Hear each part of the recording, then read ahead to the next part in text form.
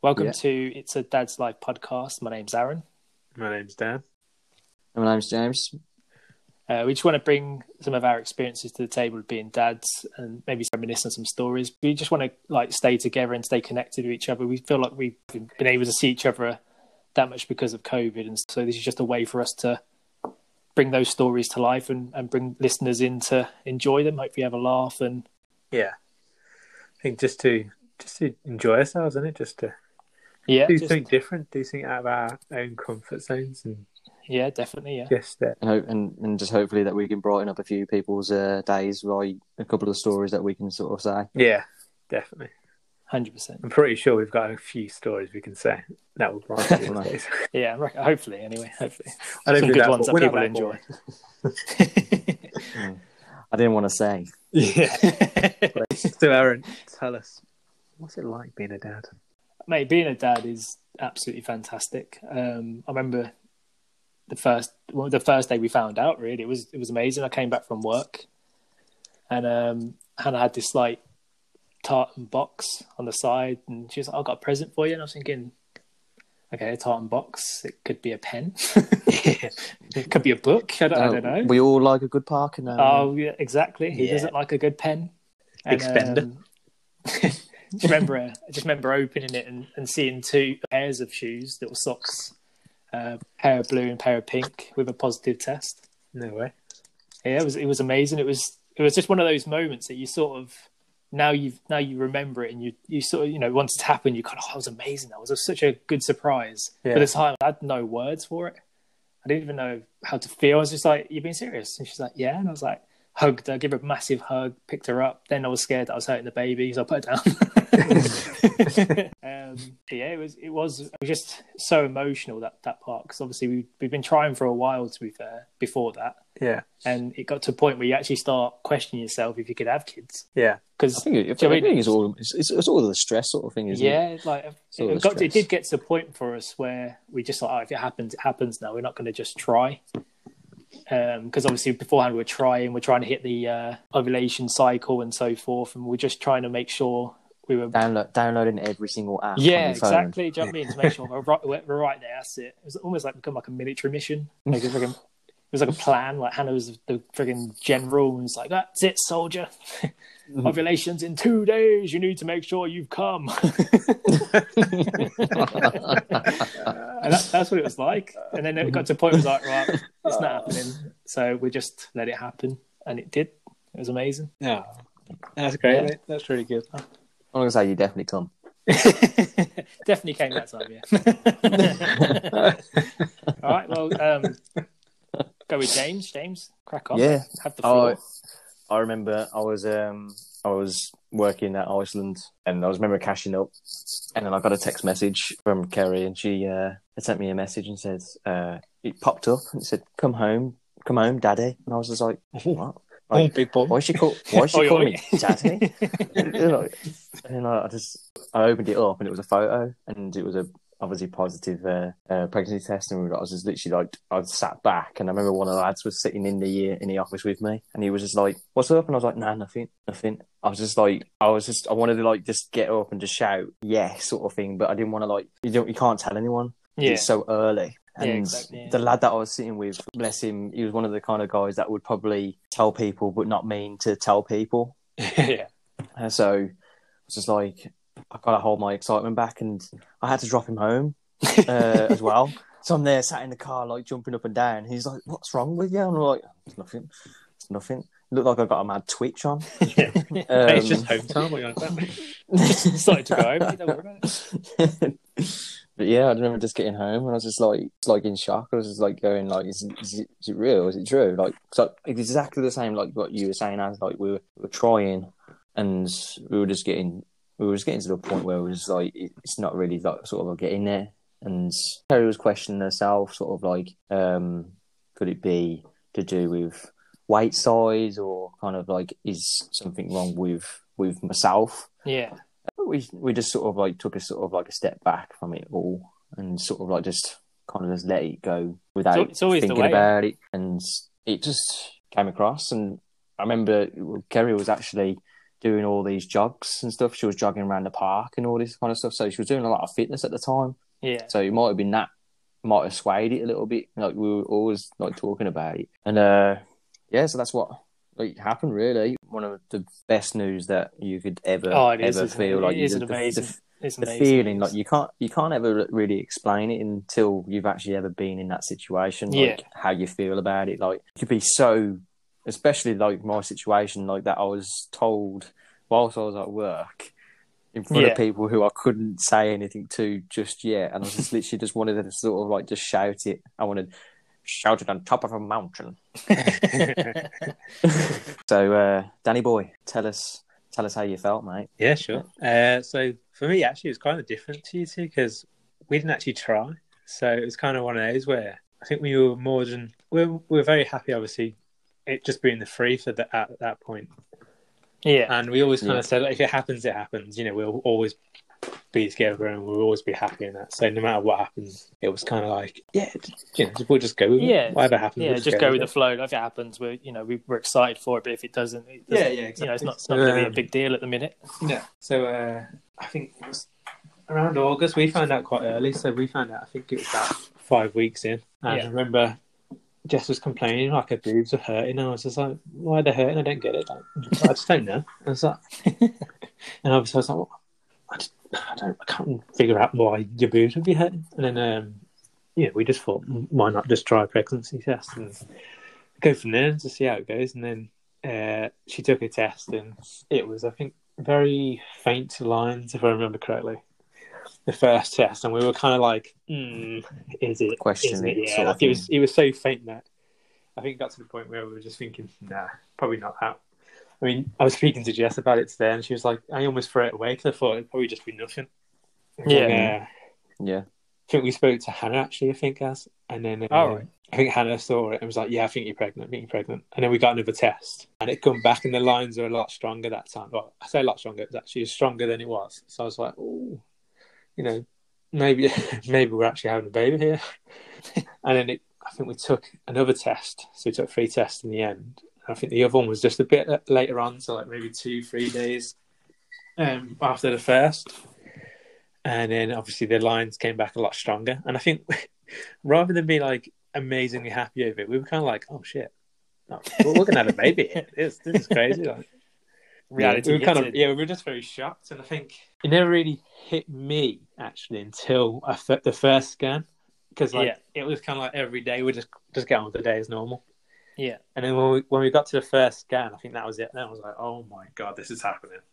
And this is real. My god.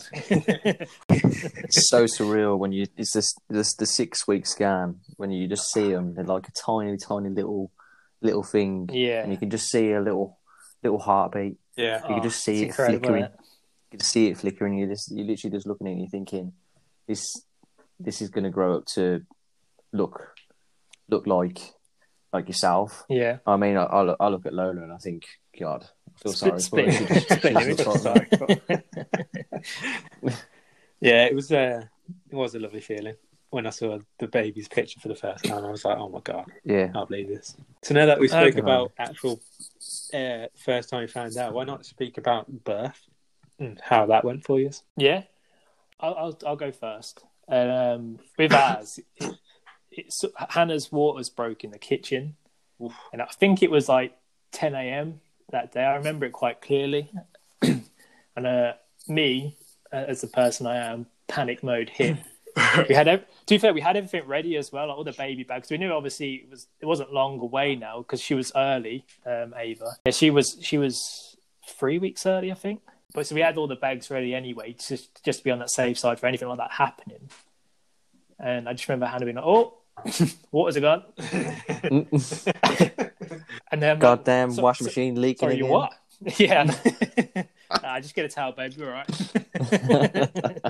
At the time, I didn't drive either, so we called the hospital first, and they were just like, "Right, well, we'll get you in, we'll check you over, blah blah blah." Got our friends take her up, and they sat us and they said, "Oh, you're not really dilated or anything like that. You can go home."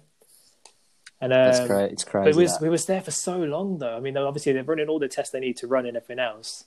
And I just remember it being the day I had a 5-a-side match. And I text the lads to say, like, oh, lads, I won't be able to make it. You're going to say, we've got a substitute on the way, lads. So don't worry about it. Got another member, boys, don't worry. We'll make sure we've got enough players next week. We'll contact our first reserve. And I remember coming home, and our match was at 8, and I think we'd left the hospital. It might have been about 7, so we got back in 7:30 from the hospital. And I remember seeing the lads drive past me, and all I could think to myself is, I could have gone. Could have made it. Could have gone to that. Just thinking, babe, do you want to just make a U-turn here? I'll go play football. Yeah. I'll go kick around with the lads. And that would have been a story, mate. That would have definitely been a great story, wouldn't it? Hopefully, it would have been a win as well. But I think we lost, actually. That's because you wasn't there, mate. Yeah, you weren't there. That's why. And I just remember being at home, and that whole time we sort of slept on the sofa because it was the only place Hannah could get comfortable. Yeah. And your sofa is comfortable anyway. It was a very comfortable sofa at the time, and it was the only place Hannah could sleep, so I slept in there with her. And it was probably around 10:30, when she started getting really bad, pains and contractions, I suppose. And then it got to 1:00, and we were trying to get through to Hannah's friend to take us off. It took us a while to get through because obviously she's asleep. Why is she sleeping for? Yeah, I don't understand it. Yeah. So we got into the hospital, and we got seen over, and the woman was just like, "There's nothing we can do for you at the minute. You're just gonna have to sort of wait in the waiting room, sort of thing. There's nothing we can do." And I was like, "You serious? We're not sinner. This baby's coming." Yeah. Obviously, it was like I say, it was about 1:30, I think, or 2, or whatever the time was, and we're literally walking around. We walked towards the emergency department. No one was in it. We're just sitting there. We went to get a drink. It was the worst time as well, actually, because we forgot to bring anything, like drinks or anything like that. So we're both really thirsty. The drinks machine had barely anything in it. And I just remember thinking, the card thing on the machine wasn't working. So we had no cash. We were just saying, oh my God, we both need a drink. Like drinking water from the water dispenser with the little cups, having to fill that about 4 or 5 times. And then it got to a point where we just thought, I said, right, we'll go back up. We'll just talk to her. And then we sat in a room. It had like the pool in and the swing in and so forth. Is that I think is it the maternity suite? Was in there, and the lady was just like, yeah, all right, you can sit in here for a bit, because again, like I said, it was so late, we were so tired, both of us. Hannah was falling asleep on the chair thing. I was sitting on the chair like half asleep, and then it got to a point where obviously it got to 10 centimeters and she can push, but that whole experience, I felt so useless. Yeah. Like she kept, even to this day, she says I was great, I was amazing. But I just think, was I? Like I look back at it and think I barely did any. I was so quiet, and I didn't feel like I was, oh baby, doing really well. Doing the whole trying reassurance, push. But at the same time, I just felt I was so useless. I was half asleep as well. I was falling asleep every time she stopped pushing and she calmed down. Hannah fell asleep. I fell asleep, and as soon as she started, obviously pushing again and screaming, I felt like screaming myself. Hannah went in the pool for a bit as well to see if that would help, but that didn't help. And then back on the chair, pushing, and then she's falling asleep, and I'm falling asleep, and she's pushing, and it was literally just a constant battle, just trying to stay awake for us both. Like it was. I mean, I don't know how she did it because I was mentally drained, I was exhausted, I was tired. But fair play to them. It really is fair play to any women that gives birth, because it is just. It's unreal, isn't it? It really is. Yeah. You know how I can imagine you all that is, when like you see the kid sort of fainting on the roller coaster, and then waking up and he's screaming because he's actually still on the roller coaster. That's the kind of situation I'm looking at. It's definitely in my head, to be honest. I didn't actually scream out loud. I manned up a little bit. Just waking up screaming. Yeah, I remember I watched it as well, because at first, like beforehand, Hannah was like, you don't go down there, you don't go there, you don't look, you're not allowed to look. And I just remember getting to a point where I was like, I'm just going to be nosy and have a look. And at the same time, like, I know most people are like, oh my God, And they look at and they can't like they were a bit like, oh my God, I can't believe that's happened. But I just remember seeing it and then like seeing the baby's like head not crowning. Sorry, seeing it. Seeing starting to see the head come out, and I was just like, oh God, this is incredible. Yeah. And then I was just hooked. I couldn't take my eyes off Ava's head coming out, and then it got to obviously then it was like proper crown, and then the body came out, and you just like, she's here, like, oh my God, I think she cried obviously like the normal time. They don't cry straight away, but no, they wiped her and everything else, and she cried, and it was amazing. Back in the day, they used to slap their bum or something, didn't they?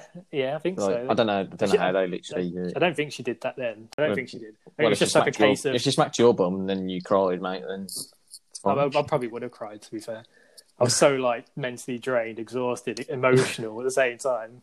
I mean, actually, I didn't cry at the birth. I know Hannah wasn't. Hannah didn't cry either. I think we were just so drained or so tired. But obviously, Hannah was asleep. Hannah was asleep. Yeah, Hannah was out of it.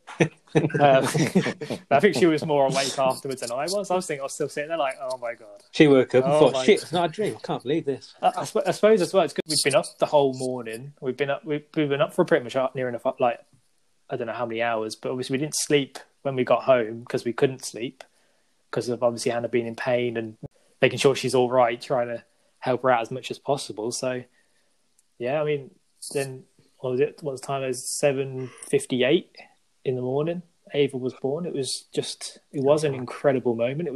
It's just one of those, again, you don't really have words for it at the time. Yeah. I mean, I look back and think I should have cried. I was obviously emotional enough to cry, but it just didn't happen. Did you cry because you didn't cry? Yeah, like I think I cried inside. My life is over. No, my life is over. This is it. What am I going to do now?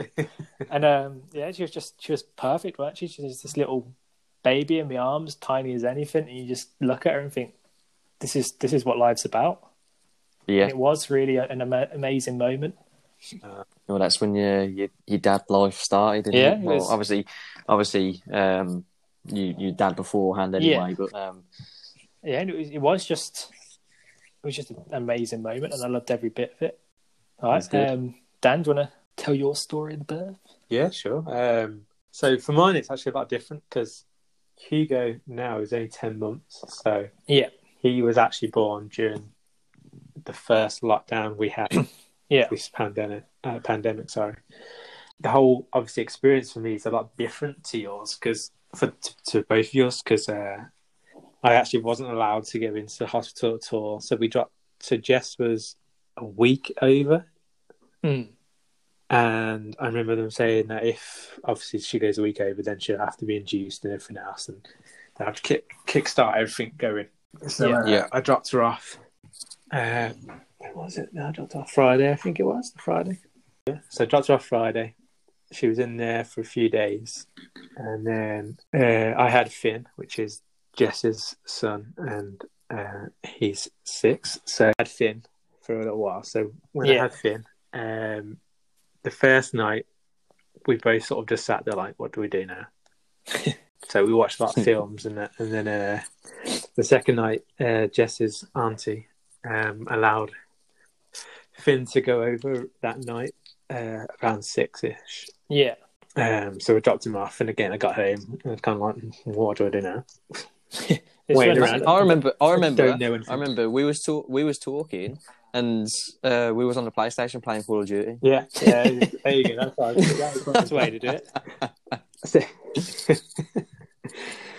So that's Sunday night, I believe, and then we come round to it, and I'd fallen asleep downstairs on the settee because I just couldn't bring myself to go upstairs. I thought if I get too comfy, I probably just won't hear anything. So fell asleep on the settee, and I remember my phone ringing. I was thinking, what's that noise?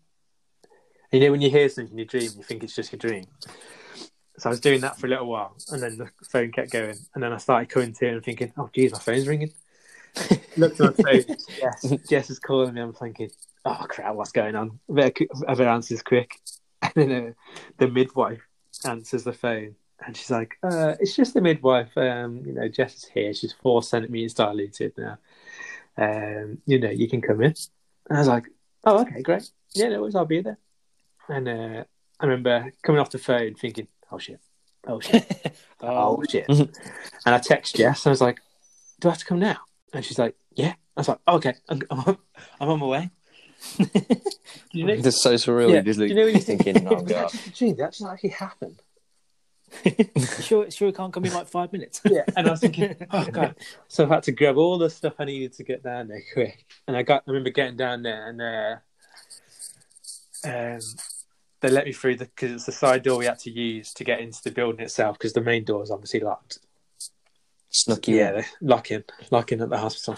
And I remember having to walk up to the get the lift to the 3rd floor, and then I remember walking in saying obviously who I am and everything else, and again obviously measures are a lot different there, so I had to make sure my hands are washed and everything else. And by the time we got in there, I just remember seeing Jess on the bed with the gas and air, looking at me like, I'm ready for this, baby. And I'm thinking, oh my god, it's going down. It's going down. It's about to go down. Yeah, it's about to come out. So I sat down with her and helped her out, tried to speak through it and everything else, and tried to sort of remember what she told me to remember, and all the breathing. Did you read the baby books? I didn't read any baby books, I'm not going to lie. She kept telling me I should read some, but I just didn't get around to it, to be honest. And then I just thought, yeah, I can do this, it's fine. Don't need a baby book. I remember getting in there and thinking, are you okay? And then should have read them baby books. Okay. And I remember throughout pretty much her time in labour just going, are you all right? Are you okay? Everything's going to be all right. Are you okay? Do you need water? Are you okay? And I was just thinking, I'm so useless at this point. Like, I'm just keep asking if she's okay, and she's getting stressed at me now. Like, I don't even know what I've got to do. Like, just sat there and waiting. That's the thing, isn't it? Like I was saying this, you are just helpless. There's nothing you can do apart from just say you're right. Okay. Yeah. Just some ice. And then I remember she obviously needed to have the epidural done, and once she had that in, the pain obviously didn't really help. It didn't sort of go away really. And I remember her saying that the pain's not there, it doesn't seem like it's there and whatnot. Yeah. So the pain was there, sorry, and it doesn't seem like it's going. And it might have been more like quite psychological with it. Yeah. As well, yeah. It being there. Again, because she was in a lot of pain, I just kept asking if she's okay. The room itself was just boiling hot. I remember I'm just thinking I'm sweating my nuts off here. This is ridiculous, and I'm not even the one pushing. Like, it's mad. And I remember just sort of trying to dab Jess's head with the cloth and everything else, and just trying to keep her cool. And then she lost her voice. I remember the doctor coming in, and we were just saying, "Look, she's lost her voice. Is there anything we can do for it, or anything like that?" And then a young doctor came in, a young lad, and he was sort of like, "Okay, that's fine. We'll have a look at it." Blah blah blah. Brings a new voice in. Yeah, basically. Yeah, no, we have a brand new voice box just open up. Actually, funny enough, now she's got a deeper voice. It's really weird. Yeah, It's, I thought it had changed. Is it like Ariel? Static is. And I remember the lady coming in, and I think she's like a main doctor, and she came in, and she literally looked at Jess, didn't even do anything, I didn't even say anything, and was basically saying that she had what did she have now? Oh my god. Just shout to her and ask her. I'm gonna have to ask. Lost voice syndrome. Yes. When you lost your voice, what did that doctor say you had? Laryngitis. Laryngitis, that's it. Yeah, hold on. Laryngitis. Like, literally, the lady looked at her and was like, "Yeah, that's it. It's laryngitis." Can you say that in her accent, though, please? Whose accent? Jess's. Yeah, I can't. I'm not trying to sound or anything. That's mad. I was going to do it then, but I thought no, better not, just in case it's totally wrong. They get a lot of hate mail. But then even the young guys like looked at like, you've not even done anything. How could you like diagnose laryngitis to them? Walked in the room, pointed laryngitis. Yeah, that's literally what it was. It was like she literally walked in and goes, "It's okay, I know what it is. It's laryngitis." And then basically walked out again. Like I was like looking at like, you're not going to do anything with a cape on. Yeah, just walked out like, drop the mic and just terrific. Now what does that mean? You're not going to help with this baby. Yeah, obviously Jess's voice is sort of still obviously gone at this point, and we were like, "Is there any say we can get a second opinion here?" Like, I just don't think it's laryngitis, if I'm honest. And the young doctor that came back in again, was there before, came back in, and he just basically said, "Yeah, we'll get a second opinion because I don't think she was right. If I'm honest with you, I don't think it's laryngitis at all. I think you've just sort of lost your voice with maybe like with all the stress and everything else that's happening right now, obviously during pregnancy." And that kind of made more sense to me than laryngitis. So I'm not going to lie to you. So in the end, obviously, it got to about 12 hours of labour and 250. 258, 253. I can't actually remember right now on top of my head. That's Hugo, as a typical dad probably would do. Hugo Teddy Brown was born, and Jess got a voice back straight after that, pretty much. Really? So it literally just came straight back after. As soon as he's born, that was it. She was like, "Yay, terrific!" I was like, I think she was doing it on purpose, mate. She was definitely doing it on purpose. She liked the attention. I think that's what it was. It's like the young doctor that kept mentioning. But yeah, as like you, I looked as well. I had to obviously look. I think when you're in that situation, you don't look. You sort of you are missing out on something special because it was crazy just to see a bit of hair on top of his head. And then all of a sudden, the midwife who delivered, obviously Hugo, I can't remember her name, but she was incredible. And we must have had about 6 midwives throughout that pregnancy, because 1 minute one was there, next minute another one came through, and everyone was like praying it'd be them to deliver the baby. And it got to, I think she was like pretty much the most senior midwife on the ward, if I'm honest, because she was just incredible. Like, you know, when like a quarterback in American football, they just take control, you know what's going to happen. It was like that. She'd just come in, she took control, she helped Jess out massively. Like, if she's got to push, then push. If she doesn't need to push, don't push, sort of thing. Because obviously Hugo's head's got to help like Hugo's head get through. And it was amazing. Like, just listening to it, like, I just felt like I wasn't so much useless anymore, because she kept telling me like as and when I needed to give Jess some water, like if I needed to dab her head because she's obviously sweating her nuts off. Not nuts, but you know what I mean. And she was just incredible. And I turned around to her when obviously Hugo's born, and I was just like, "Thank you so much. I don't know if anyone else could have done it better than you could have done it." Like, I don't obviously deny their expertise, but I just felt like she obviously was the 100% the right person to deliver Hugo, and because she did, obviously they're both okay and everything else. So it was just amazing. It was just incredible. And I remember just 1 minute his head's out, next minute the whole body's out. I was thinking, bloody hell, that was quick. Yeah, it's mad because the body comes out so quick after the head's out. As soon as the head's out, that was it. Out. I was like, bloody hell. But I told Jess that I'd mention this because I've asked her a few times about the question, and it's, did you guys smell something funny? Because I did, and I don't know what it is. Do you know what that smell is? And she was like, "It's the iron in the blood. That's what you can smell." Yeah, that's. I didn't want to ask at the time, because I thought I don't want to be rude and say, "There's a smell." What's that smell? Smell like that? Yeah, do you know what I mean? I thought that's so weird, that smell, and it was very potent. I was like, "Oof, it's a funny smell, that." I don't actually remember smelling anything funny, if I'm honest. Yeah, it probably was. It most likely was there if it's the iron in the blood, because of obviously how much blood comes out. But she lost quite a bit of blood. Yeah. And then obviously Hugo came out, and he was pretty much running out. The kid is so tall and so big, Do you know what I mean? And obviously, like a week late anyway. So come out going, Mama, Dada. Yeah, it was literally like coming out. I was thinking, Jesus Christ, look at the size of his feet and hands. What's he been feeding them? Just massive. But he obviously he ended up weighing as well, 13. Wow. No, it wasn't 13. Was he? Was 10? I was going to say 10. Jesus, 10 pounds pounds 13. Yeah, £10 13 he weighed.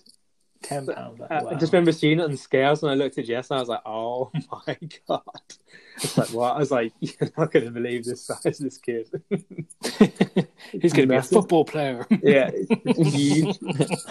I couldn't believe it because obviously just Jess, stamped on him when like Jess and just had went Finn. football player. When Jess had Finn, he was obviously also quite heavy. So, and obviously we didn't expect him to be so heavy, and then obviously coming out, he was like pretty much the same size. That's crazy. And heavier. So we were like, shit, that's insane. Yeah, mental. Yeah, but I mean, I didn't actually cry either, to be honest. And it wasn't. It's not because you're not emotional, is it? And it was like 12 hours of pure labour and just intense. And at the point of him giving birth, I was so happy that I was grinning from obviously ear to ear. And I remember the midwife turning around to me and going, "Right, is this your first?" I was like, yeah, it is. And she goes, "You were very calm considering it's your first." I was like, to be honest, I just didn't know how to react. Like, I just tried to keep as cool as I could. Like, I didn't want to break down into my head. I'm like, I need assistance because obviously I don't need assistance. So I thought I'd have to play cool here. But it was amazing. You were saying before, James, that obviously yours was a bit different to both of ours. Completely, it was a bit more extreme. Yeah, right? mine's quite extreme because I remember from the 19th week, which you guys were here on my birthday on the 28th of October, weren't you? Yeah. And we were going through bad stages through the pregnancy where Kerry was getting a lot of spotting in the and bleeds. Yeah. So we was constantly like up and down at the hospital from week 28. In every other day, we would go for a CTG, which is a heart trace. Yeah. Then every week for blood flow scans. Wow. Then every 2 weeks for growth scans to make sure that obviously because we wanted to make sure that Lola was all right. Yeah, of course. Kerry felt that she couldn't feel much of a movement of Lola at all, but she was every scan that was coming back she was perfectly fine, but it was just more of what's going through your head sort of thing. And we had friends that had lost kids during pregnancy and stuff. Wow. So that was another. It's a horrible thing to go through, and plus, especially when you're pregnant yourself, can really sort of like hit you hard a little bit as well. That you want to make sure that you do everything you can for your own baby, sort of thing, to make sure that even if it meant that we went up every day, of course, to do this CTG. Which we pretty much did. It was literally every day we was there. The midwives literally didn't even blink an eyelid at us. They were literally like, "Come on, get strapped up," and literally just straight in. They literally, to be fair, the midwives there, you can't fault them. There was the odd occasion where you had the main doctors and stuff that would come in and think all really big bollocks sort of thing, but you still have to sort of you have to sort of trust their judgment sort of thing. Yeah. But we were just trusting our own instinct, and it was like, right, well, I remember there was times it was like 4 o'clock in the morning. Kerry had not slept, and she was like nudging me and going, James, I can't feel any movement. Oh. And I was just like, okay, like I'm pretty much dressed. I'm still dressed in bed, just getting up. And we're going straight. I had to then drive down to pick Kerry's mum up, come back, drop her off here. And then Kerry would get in the car and we'll go straight to the hospital. And we'd literally be doing that near enough every other day, every day, just to make sure that we was making sure our kid was all right. Yeah. week 36, we was given a date for induction. Our induction date was the 1st of March. We called up on the 1st of March. They had no beds for us, so we had to wait. We had to wait for them to call us, and they called us on the 2nd of March at 4 o'clock in the morning. Wow. And we was literally just like, the bag and everything was all ready. It was literally like, we're ready just to go. So I drove down there, dropped Kerry off, and Kerry was given a bed and stuff. And then I think it was about 6 o'clock, I drove back home. And then my mum brought me back up to the hospital for like 7 o'clock. Yeah. Kerry was induced. Labour started at 3 p.m. with the contractions. We was given the birth room at 6. The water's broken at 6:30 on the night.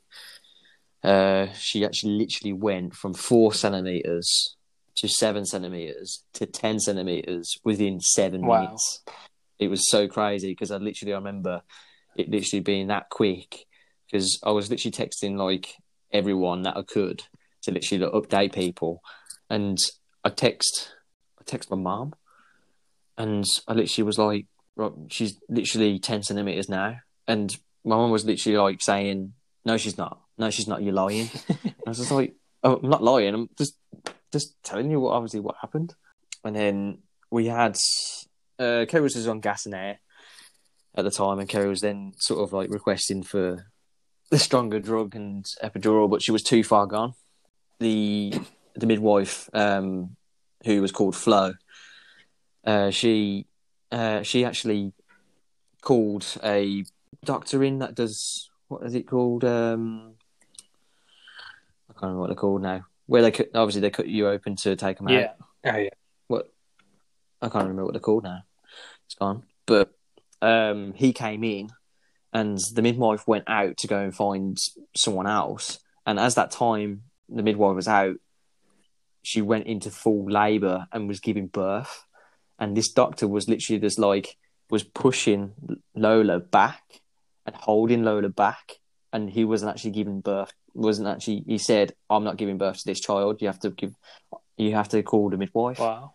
So I literally had to like go round and push the buzzer for the midwife to come. And I was literally like tapping it like really fast. And then like the midwife came in, and the doctor was literally holding her in and said, right, I'm going now. And he literally was like, goodbye, bye-bye, see you later, bye-bye, bye-bye. Get back in there, get back in there, get back in there. Yeah. And then he was like, he literally ran out the door, and I was literally just thinking, why didn't you just tell sort of like me to literally just be like, can you sort of like help your daughter coming out or something? I was literally done that. But yeah, and we literally remember just obviously I looked myself. To be fair, like I said, you've got to it, yeah. I think you have to. And all I remember as well is that my dad was actually outside the birth room at the time, and all I can tell you is literally when Lola was pushed out for the last time, Kerry screamed like Mariah Carey. Like it was literally the highest pitch. It was breaking glass and everything. It was just breaking glass. But Lola was born at 7:28 by normal birth. Wow. Weighed £6 exactly. £6. So small. And yeah, she was tiny. My dad came in and was the first sort of person to like hold her. Yeah. And I just remember him just being there, and did these other checks on her, and they weren't perfectly happy with her. Oh. So they were literally just like, right, what we have to do? We have to go and do some more tests and do a scan on like a chest and stuff. So it was like, all right, okay, like we literally just sort of blown back a little bit. Yeah. And like she was just taken away, and we were just literally just looking at each other, just like wow, like what's going on? And we literally just sat there, like we didn't even know what was going on. Yeah, I bet your mind no one was to feel this in. I think it's... You do. I think you think the worst, though. Yeah. Well, this other doctor came in, but the midwife, Flo, was literally saying, look, I don't think there's anything seriously wrong. She was just like, I just want to make sure that she just heard like something that she wasn't happy with. So it was just like, she just went, right, don't worry about it. Like, it's just something that I just want someone higher to just make sure that she's 100%. Yeah. So we're just like, okay, just like we'll just take. It's just like you've seen your daughter for the first time and she's gone. Like, and you literally just like, where is she gone? It's crazy. And then I went down to before the neonatal, my mum came in. My sister came in with her kids, and it was literally like the whole room was literally full of everyone, but Lola wasn't there. But it's just like, man, like we just literally had to go through a whole day, and now everyone's literally crowding in. It's just like, it's unreal, mate. It was really overwhelming, sort of thing. Like, it was just sort of like, what's going on? So, Kerry was just literally like, can you just go down and just see what's going on? I remember just seeing her just there, and she was already up. She was already had tubes, like, and it was just crazy to literally look at her, and her oxygen levels were at like 75%. So she was getting 25% on the oxygen tank through a little mask at the time, sort of thing, and she was getting 10% glucose water to help her with the breathing and stuff. They x-rayed her, and they literally showed us the x-ray, and they said, like, you could see there's no signs of infection or anything, but they could see that there was a little cloud on her lungs. Oh, right. So they were literally just like, it's pneumonia. We both looked at each other, just like, wow, like, what's going on? Like, but they said, like, look, we just keep her on this. She's doing okay. She's doing all right. So we just need to make sure that she gets her oxygen levels up. Yeah. So we can take the oxygen off. But that night, I went home when Kerry actually stayed that night. I came back up in the morning. Her oxygen levels, they were doing 40%, so her oxygen levels were 60%, so she had dropped. Bloody hell.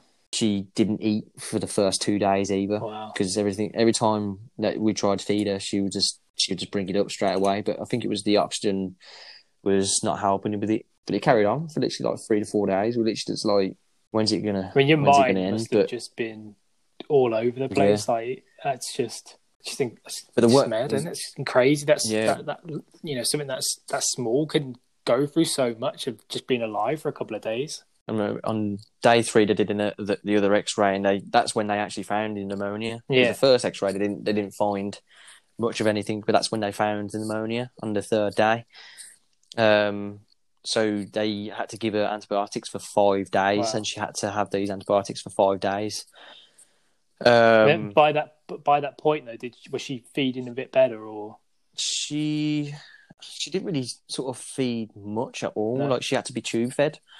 Oh, okay. So she was tube fed, so she didn't take to a bottle at all, or anything. So she was just literally just like the doctors were doing it, and then after a while, like they got me and Kerry to sort of do it when we every 2 hours or every 3 hours, I think it was. Wow.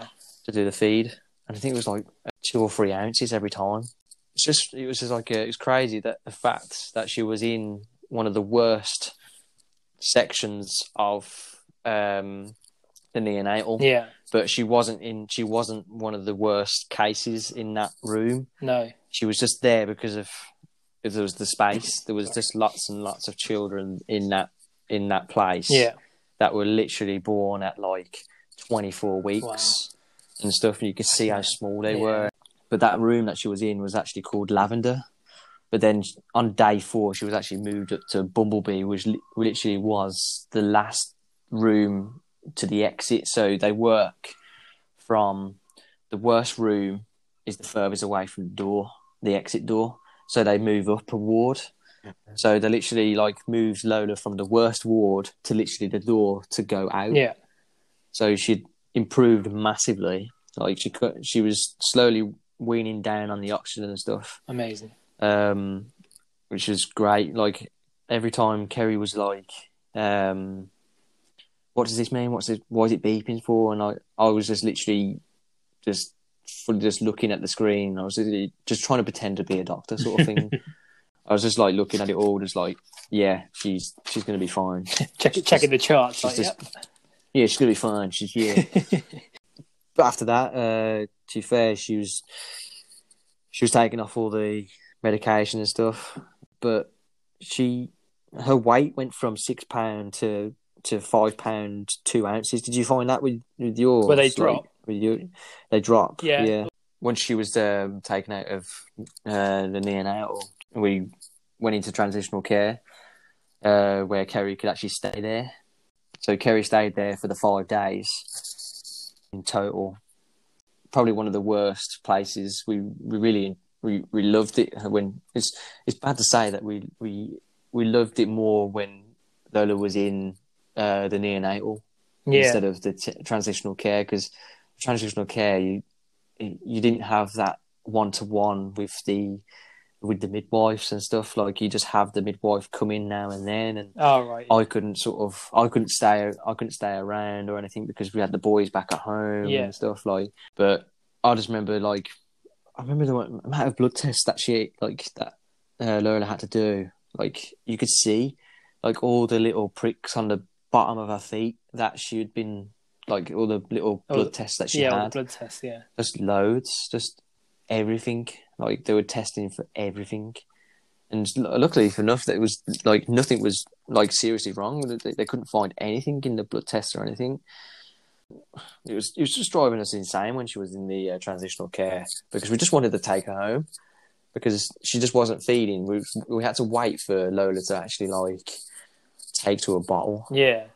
And actually feed from a bottle, and then they said they would be happy for us to go home as soon as like she's ready to like take a bottle and stuff. That we're just like, God, man, like, we just want to go. But I remember when I said to Kerry, because it was like one of Kerry's best mates' birthdays, and they were going out to Frankie and Benny's, and I said, look, I'll stay in the transitional care. You go out for a little bit, just go out for a couple of hours, just have some air, sort of thing. Yeah. Get out for a little bit. I said, don't worry. Like, I'll sit here and I'll make sure that we do everything that we need to do. And she went out and got out of the taxi to get into Frankie and Benny's, and she still had her slippers on. Still had her slippers on. She just wanted to get out that quick. But that story was so funny. I remember she took a picture of her feet and she was like, I still got my slippers on. Amazing. Funny enough, I packed her. I had to keep on bringing up clothes and stuff, and like new pajamas and stuff, because she was obviously there like each day. We were sort of like hoping that we wouldn't have to stay another day, but then we was like, right, I need another set of pajamas. I need some like clean stuff, and I only went home when she was in the neonatal. Like, Kerry never went home when she was in the transitional care. She only went out to literally go and have food with her friends. Yeah. But that was the only other time.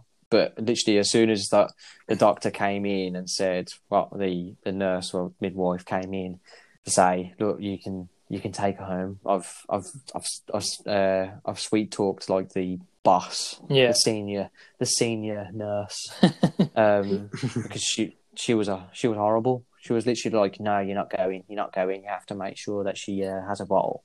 But you could see this nurse was literally just like itching for us to go. Like, she wanted us to get out so we can like live our life, sort of thing, and not having to like live that. Get home.